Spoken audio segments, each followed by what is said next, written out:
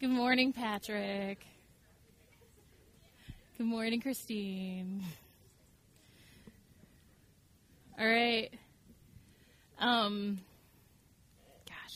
It's funny. I've been on the schedule like every month to teach, and I was looking at the text for today, and I was like, wait, I think I taught on forgiveness before.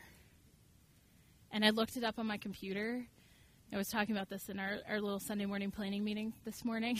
It was almost 4 years ago that I taught on forgiveness. I was. I mean, it'll be like, end of May kind of a situation 4 years ago. But that's crazy.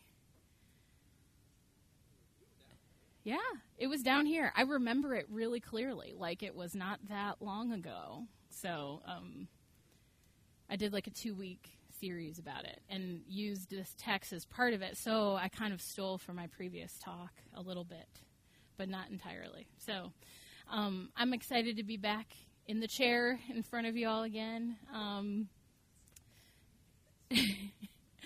It's such a privilege to be a part of this community and to be able to come before you and share the Word of God. So let's go before God and thank Him for that privilege. Lord, thank you for gathering us all here together today to worship with one voice, to be able to share in the presence of others that love you, to be able to learn, to love, to grow together. God, I pray that as we dig into your word today, I pray that it would challenge us. God, that your Holy Spirit would come in, renew us, dig things out of the closet that we have shoved back. God, that we would be released from that brokenness.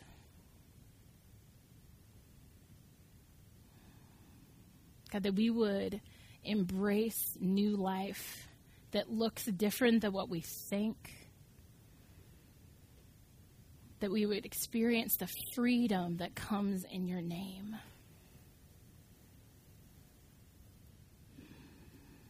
Lord, excite us with your word today, that it truly would be food, drink, that would satisfy us for eternity.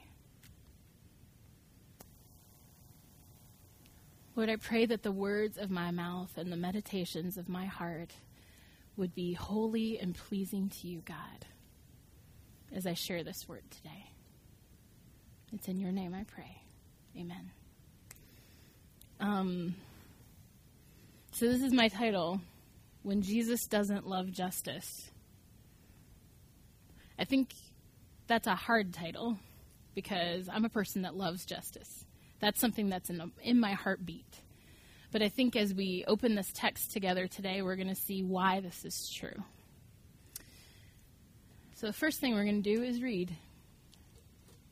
Yes. And this works, and I am like, praise Jesus. This hasn't worked for like months, and now today it works. So I'm thankful. Okay. So I'm going to read. This is in the NRSV version. Matthew 18:15-35. If another member of the church sins against you, go and point out the fault when the two of you are alone. If the member listens to you, you have regained that one. But if you are not listened to, take 1 or 2 others along with you, so that every word may be confirmed by the evidence of 2 or 3 witnesses. If the member refuses to listen to them, tell it to the church. And if the offender refuses to listen even to the church, let such a one be to you as a Gentile and a tax collector. Truly I tell you, whatever you bind on earth will be bound in heaven, and whatever you loose on earth will be loosed in heaven. Again, truly I tell you, if 2 of you agree on earth about anything you ask, it will be done for you by the Father in heaven. For where 2 or 3 are gathered in my name, I am there among them. Then Peter came and said to him, Lord, if another member of the church sins against me, how often should I forgive? As many as 7 times? Jesus said to him, not 7 times, but I tell you, 77 times.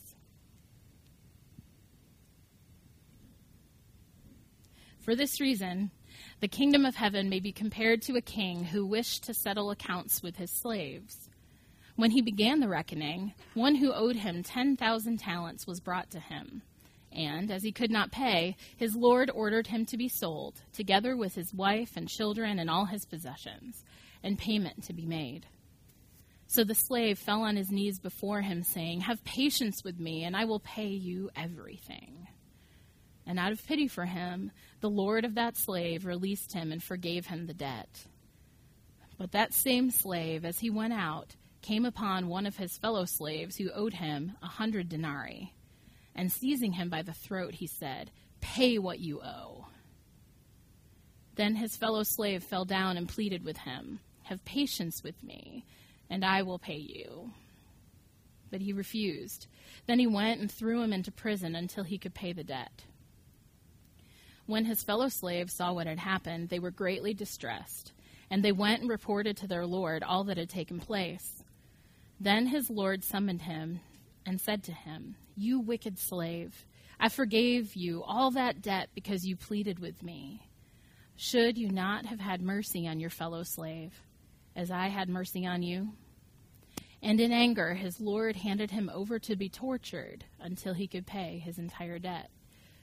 So my heavenly Father will also do to every one of you if you do not forgive your brother or sister from your heart. That's a hard teaching. And I think we see a lot of ourselves in that text.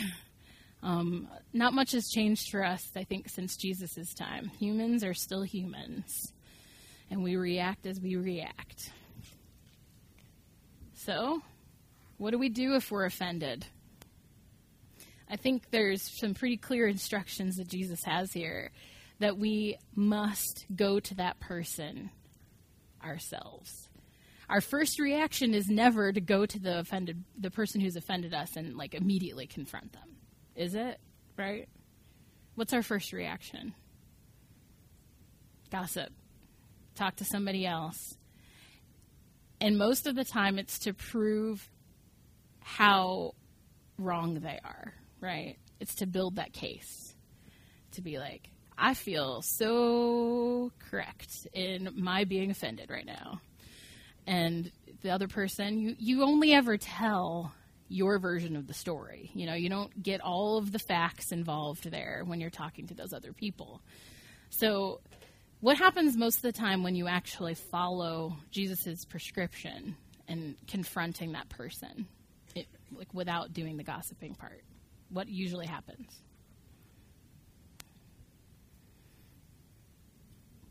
Yes. They get defensive. That's a possibility. I wouldn't say that always happens, though. I think if you confront someone in a really humble kind of way, they won't get defensive. By saying something like, man, it really hurt my feelings when you said this about people with mental illness. Would that, if someone came to you and was confronting you like that, would you get offended or defensive? Probably not, because it comes from a heart of digging down deep underneath what some of those initial feelings are, and you're actually communicating what you're trying to say. So it's important to confront those things directly, but after you've taken the time to get over your anger. Because if we confront somebody in anger, just like if we confront our kids in anger, what usually happens? Boom. Lots of you've got your defensiveness happening. You've got aggression happening. You're ready to defend your territory, So I think my first point in that confrontation is you have to be able to take a step back, take a breath, dig under your stuff and where you're feeling offended, and then confront that person before you start jibber-jabbering to your neighbor or whoever about what's been going on. And so Jesus' second step that we need to take is then we don't bring in other people into the equation until that person has, like, blown us off. It's like, what you have to say is not important. I'm not going to listen to you. That's when you can bring a friend alongside with you. And that's people from your church community, people from your faith community can go with you and do that. So after we've then confronted in community, then Jesus talks about if the member refuses even to listen to them, then tell it to the church.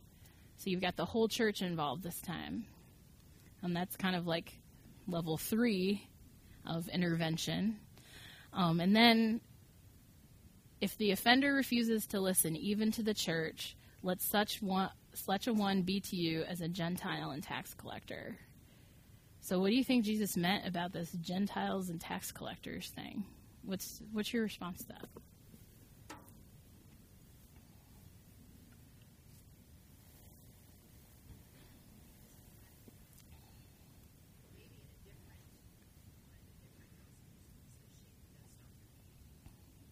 I don't know. I didn't look at the other ones. So what does Jesus mean by treat them like the Gentiles and tax collectors? There's other translations that say, like, pagans. Okay. That's a really good point, because those are the people that are no longer or not a part of the church. So therefore, our judgment remains in our community among believers. He did. Yeah. See, because like when I have always read this before, I mean, in the past, the way that I received that, treat them like the pagans, the Gentiles, and the tax collectors, it's like put them out of your community and don't have anything to do with them. But how did Jesus deal with Gentiles and pagans and tax collectors? He hung out with them. He ministered to them. He listened to them. He healed them. Yeah, Stephen.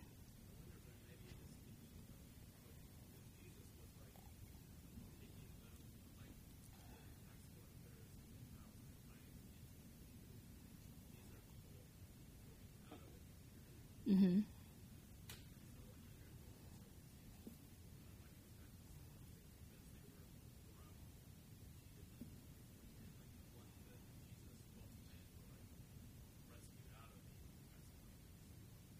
But they had to get that. They had to be welcomed in. They had to repent. They had to repent from their ways, just as we all do. If we're inside of the community of Jesus, we're repented from our sins.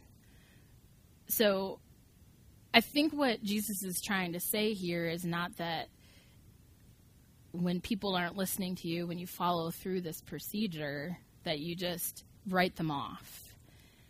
It's you consider them, like what Jeff was saying, no longer a part of that community of faith because of their decision, but you don't cut off relationship. There's always an openness to reconciliation. There's always an openness to renewal and rebirth. And so I guess it's a way of like how you think about how you interact with people that are in your family versus people that you've just met. You know, you're not going to tell people that you just met your life story and trust them with all of your heart's secrets the way that you trust the people that are in your family. But you still will interact with the people that are outside of your family, right? You know, you still have a relationship with them. And as your relationship grows deeper, you will share more details of your life and those things that are dear to you. So I think like what Jesus is saying is that they're not a part of the family anymore, but we're not writing them off forever. We're still maintaining a relationship because the only way that they're ever going to see the light, that they will ever see Christ, is through us. So this is tough because what we want to do is be like, you didn't follow the rules. I'm writing you off. I'm not going to talk to you anymore. You're not in my family. See ya. We want to do that because then we feel like righteous and right about it. But Jesus is saying, okay, well, it's not healthy for them to be in the family right now because of the choices that they're making, but still extend fellowship to them. That's tough. Yeah, Herb.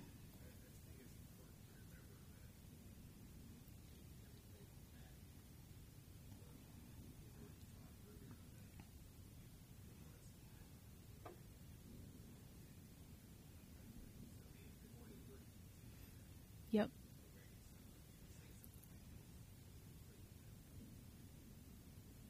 Mm-hmm.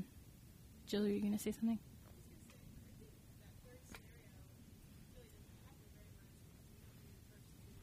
Yep.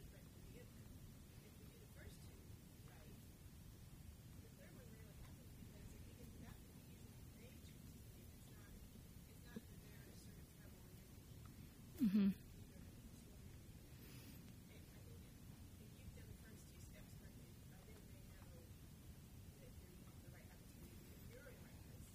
Yeah.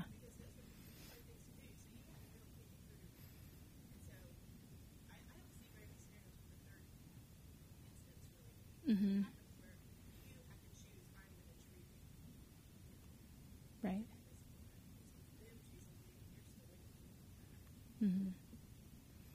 Yeah, it's more like the prodigal son kind of a situation where the son is the one who chose to leave the family, but the father was waiting for them to come back. And I think in that parable, you've got the situation where the father is anxiously waiting for the prodigal to return home. And I think that's the way that we should consider, those that have walked with us in faith and are no longer walking in their faith. We should be anxiously waiting for them to return home and do everything that we can to extend fellowship and grace to them. Cool. Okay. So in this text, Jesus says, in response to Peter, his question about how often and how many times should I forgive? Peter's like 7 times, because I think that was the teaching of the rabbis. You forgive 7 times. That's the maximum amount that you need to forgive. And Jesus' teaching takes it another step further, as he often does, and he says, forgive 77 times. And Jesus isn't saying that in the sense of, okay, you're going to count it up, and you're going to count to 77 times, and after that, you don't need to forgive anymore. No. 7 is that representation of a number of perfection. And so by using 2 sevens, he's saying infinitely. You need to forgive infinitely. And then he tells this story about the servant who racked up an impossible sum to pay back. The amount that he racked up that he needed to pay back was 10,000 talents, and so that was about 200,000 years of wages. Clearly, there's no way that sum could ever be paid back, and even though the servant was begging, I'll work it off, Well, there's no way. It was a completely impossible situation for him to be able to pay that back. And obviously, Jesus is using this as a analogy to show us, this is how much our sins are like. They're like 200,000 years of wages. There's no way that we can ever repay God for the way that we've betrayed God. And I think that's an important thing to remember as we're in the season of Lent right now, and understanding how much our sin has cost us, how much our sin has separated us from God, how much we need Jesus. Because we can walk around in our daily lives and do pretty much okay without God, right? We can kind of let it get going. But really, when it comes down to it, there's something that's missing. We're not whole. We're not complete. We're limping along. Because there's no way that we can do so many good things that will be good enough for God. Well, there's no way that we can be completely perfect in our mind, in our hearts, and in our actions. So, how often do we act as that the wicked servant who's been forgiven all of this 200,000 years of earnings, how often do we act the same way, where we go and see the person in our life that has offended us, has hurt us, has sinned against us, and are holding them to this higher standard than we ever could live out?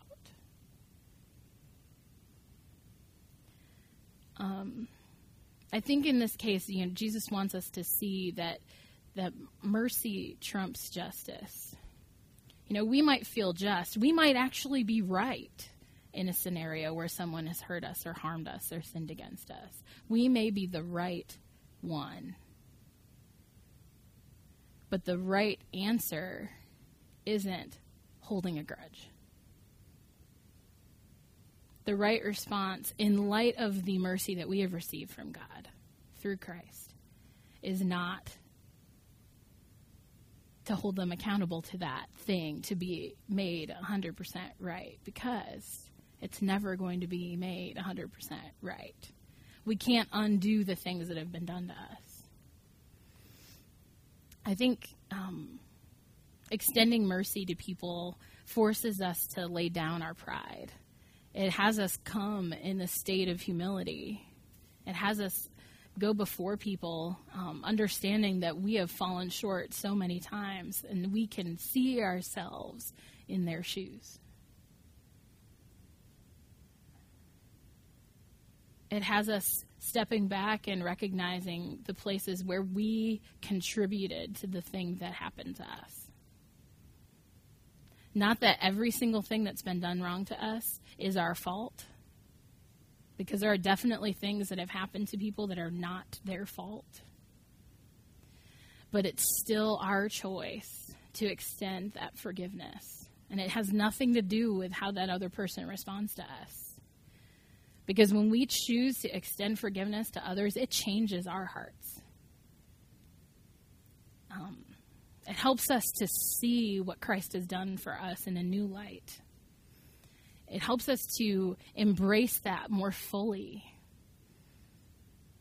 and to be free.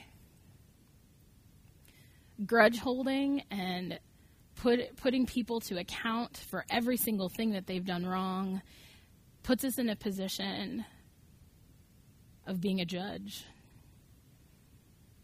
of having to take an account for every single thing that everyone does in their lives that hurts us. And I think it tears you up. Like it makes you feel really tight. You know what I mean? Like it really bound up. And you're not able to see the beauty of what's going on in the world. And that person that has sinned against you or harmed you in some way, you can't see them doing anything right. And it breaks relationship with people.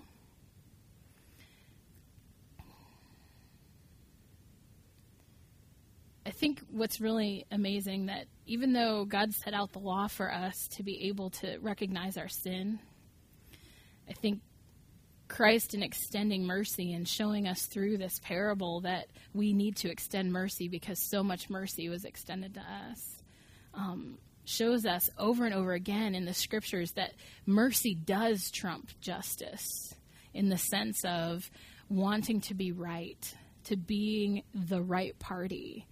Jesus is like, no, lay it down because you have been forgiven so much that you ought to forgive others in the little.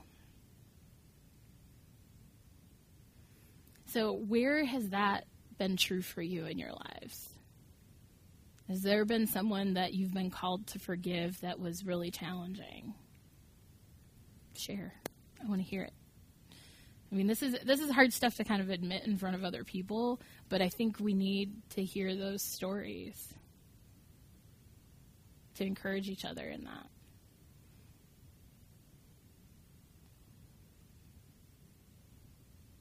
It doesn't have to be the big wrong. It could be something small, but how that changed your heart.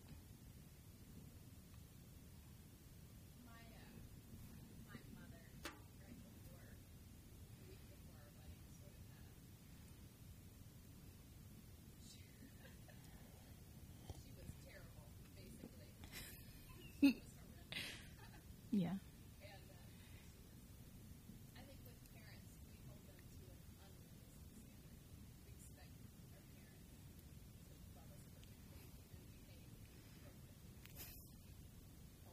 Yeah.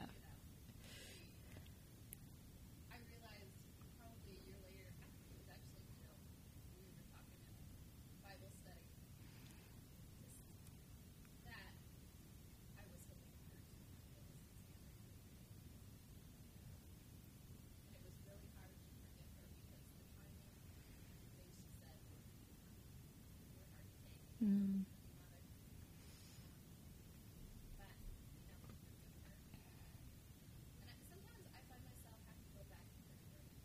Yeah. Mm-hmm.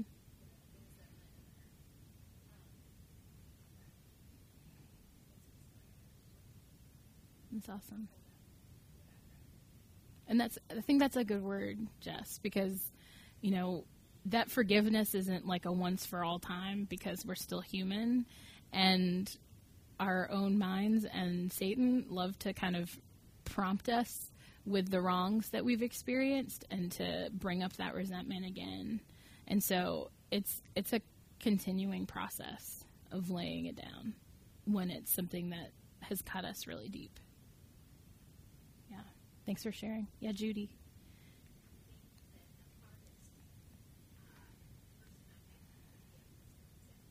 Mm-hmm. Yeah.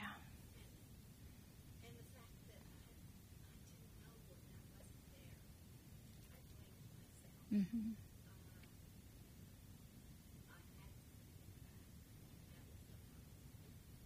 Yeah.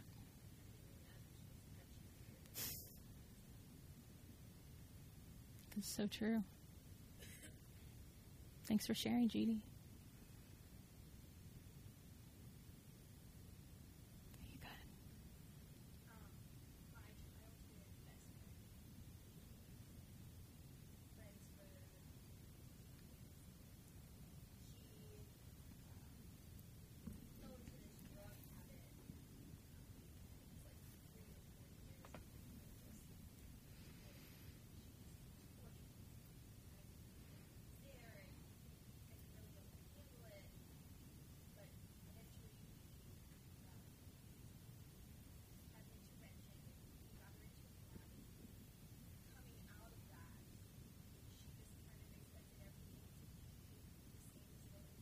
Mm-hmm.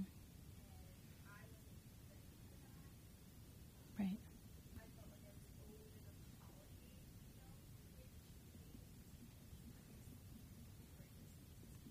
Mm-hmm.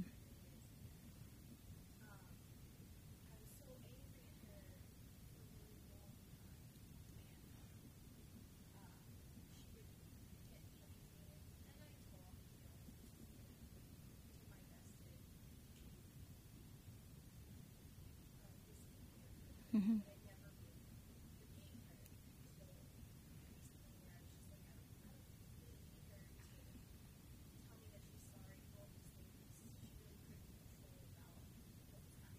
Mm-hmm.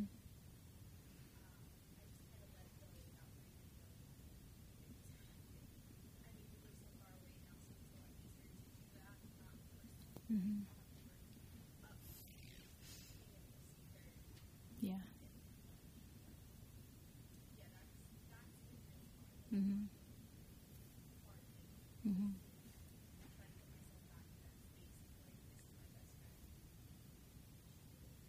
Yeah. And and I'm going to talk about some of that in a minute, just like what forgiveness is not in a second too. So, because it's not about putting ourselves in a position where we're being abused. Yeah. Mm-hmm.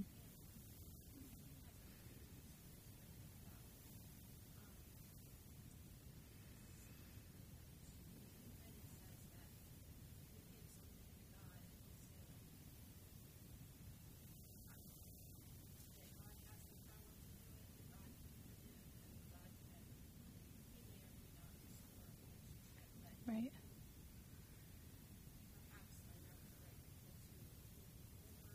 Mm-hmm.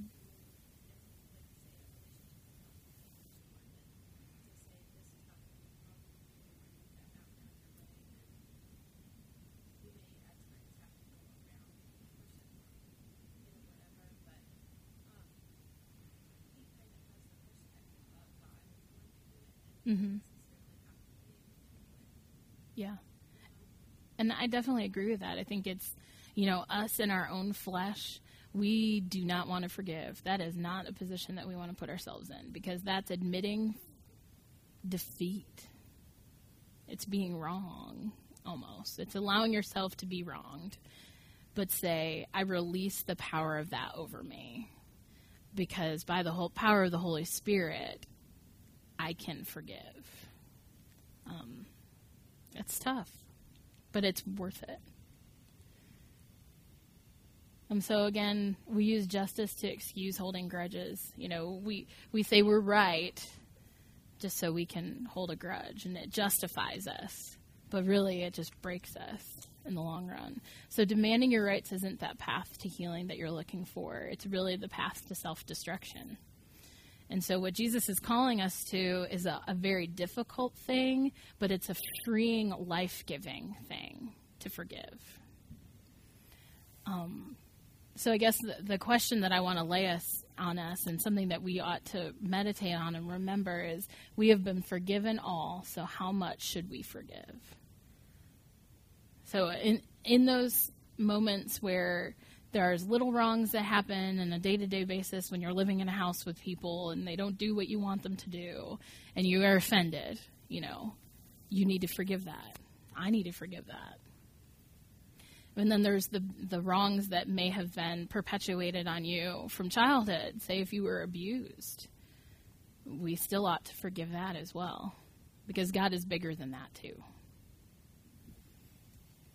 So when we forgive, what are some practical things that we need to think about? Forgiveness doesn't destroy our memory of the wrong. We have to remember that it's going to come back up. We're going to experience that again.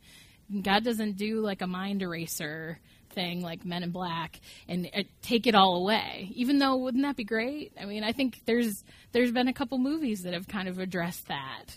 And fortunately or unfortunately, those things that have happened in our past really have formed us to become the people who we are today. So we shouldn't want that memory to be completely erased from our minds, because it does make us who we are.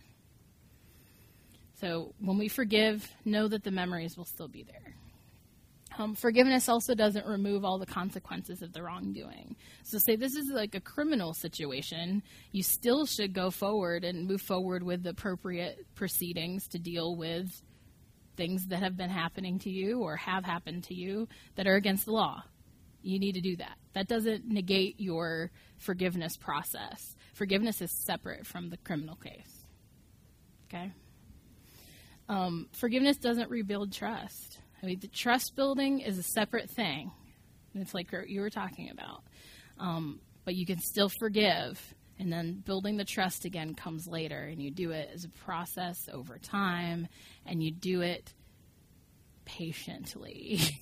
So don't put yourself in a position either where you're forgiving somebody unwisely. So you're forgiving, but not trusting that they're going to be the person that you always thought that they were, and they're going to be wholly trustworthy to you again. When it's big stuff, you've got to do it over time.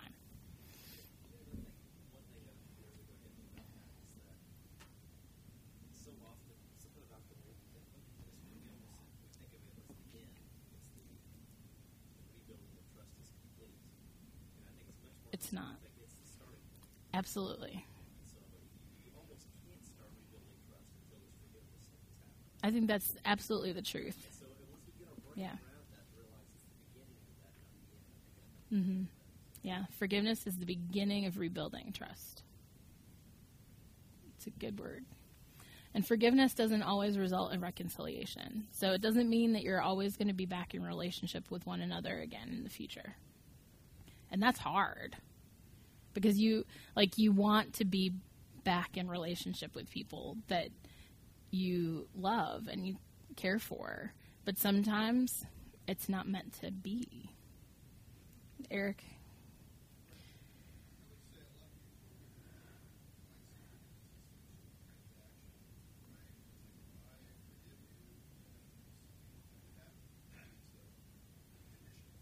Mm.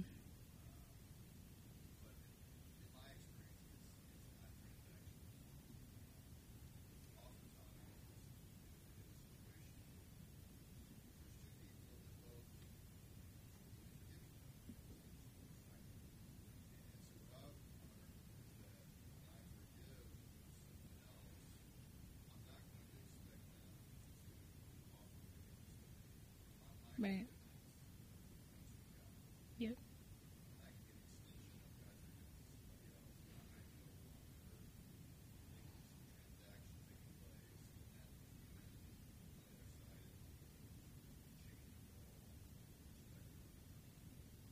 Mm-hmm. Yeah. Thank you. Okay. Since we're almost running out of time here. Okay, so this is a prayer. Can everybody see it? It's probably kind of small. Sorry. So we're going to say this together, and it's just a prayer about forgiveness in our lives. Okay. What if God paid us back in full for all the wrong we have done? O Lord, we seek your mercy, yet we ourselves look for payback when we are wronged. We think it only fair and what is right when we retaliate and use harsh words and withdraw from relationship. The forgiveness you offer on our account is larger than we can comprehend.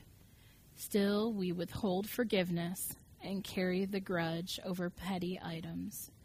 We are eager to do your judging, and the worst, we conspire our inner thoughts to secure your forgiveness while avoiding honest repentance. Forgive us, Lord, for the sins we know in our hearts. Save us, Lord, from the sins we hide. The Lord is full of compassion and mercy, slow to anger, and has not dealt with us according to our sins. Instead, God has chosen the sacrifice of God's own Son on our account. It is because Jesus Christ pays the last full measure that our sins are forgiven. This gift of forgiveness makes us able, with the power of Holy Spirit, to choose to forgive, renew, and live again in right relationship with each other and with our God. In the name of the Father, and the Son, and the Holy Spirit. Amen.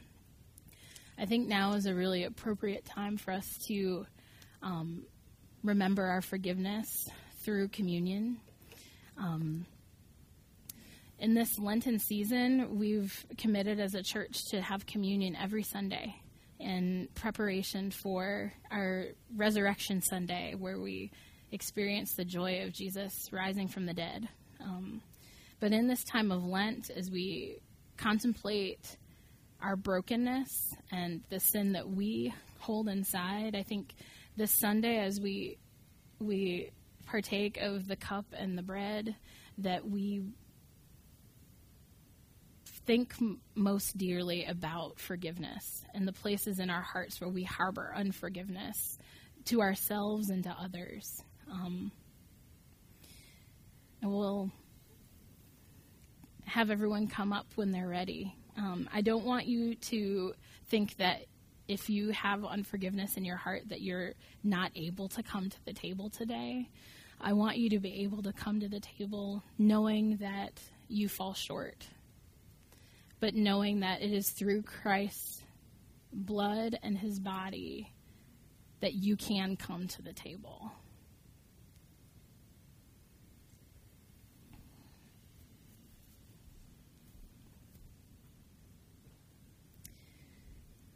On the night that he was betrayed, he took bread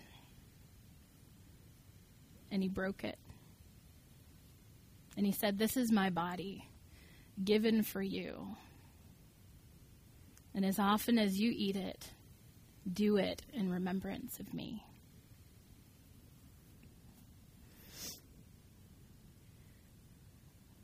On that same night, he also took the cup. And he said, "Come and drink. This is a representation of my blood poured out for you. And do this as often as you drink it in remembrance of me." Come and eat and drink, remembering that Jesus has forgiven you. And in that same way, you are called to forgive others. It is by his power of his blood and his body that gives you the strength to forgive. come to the table.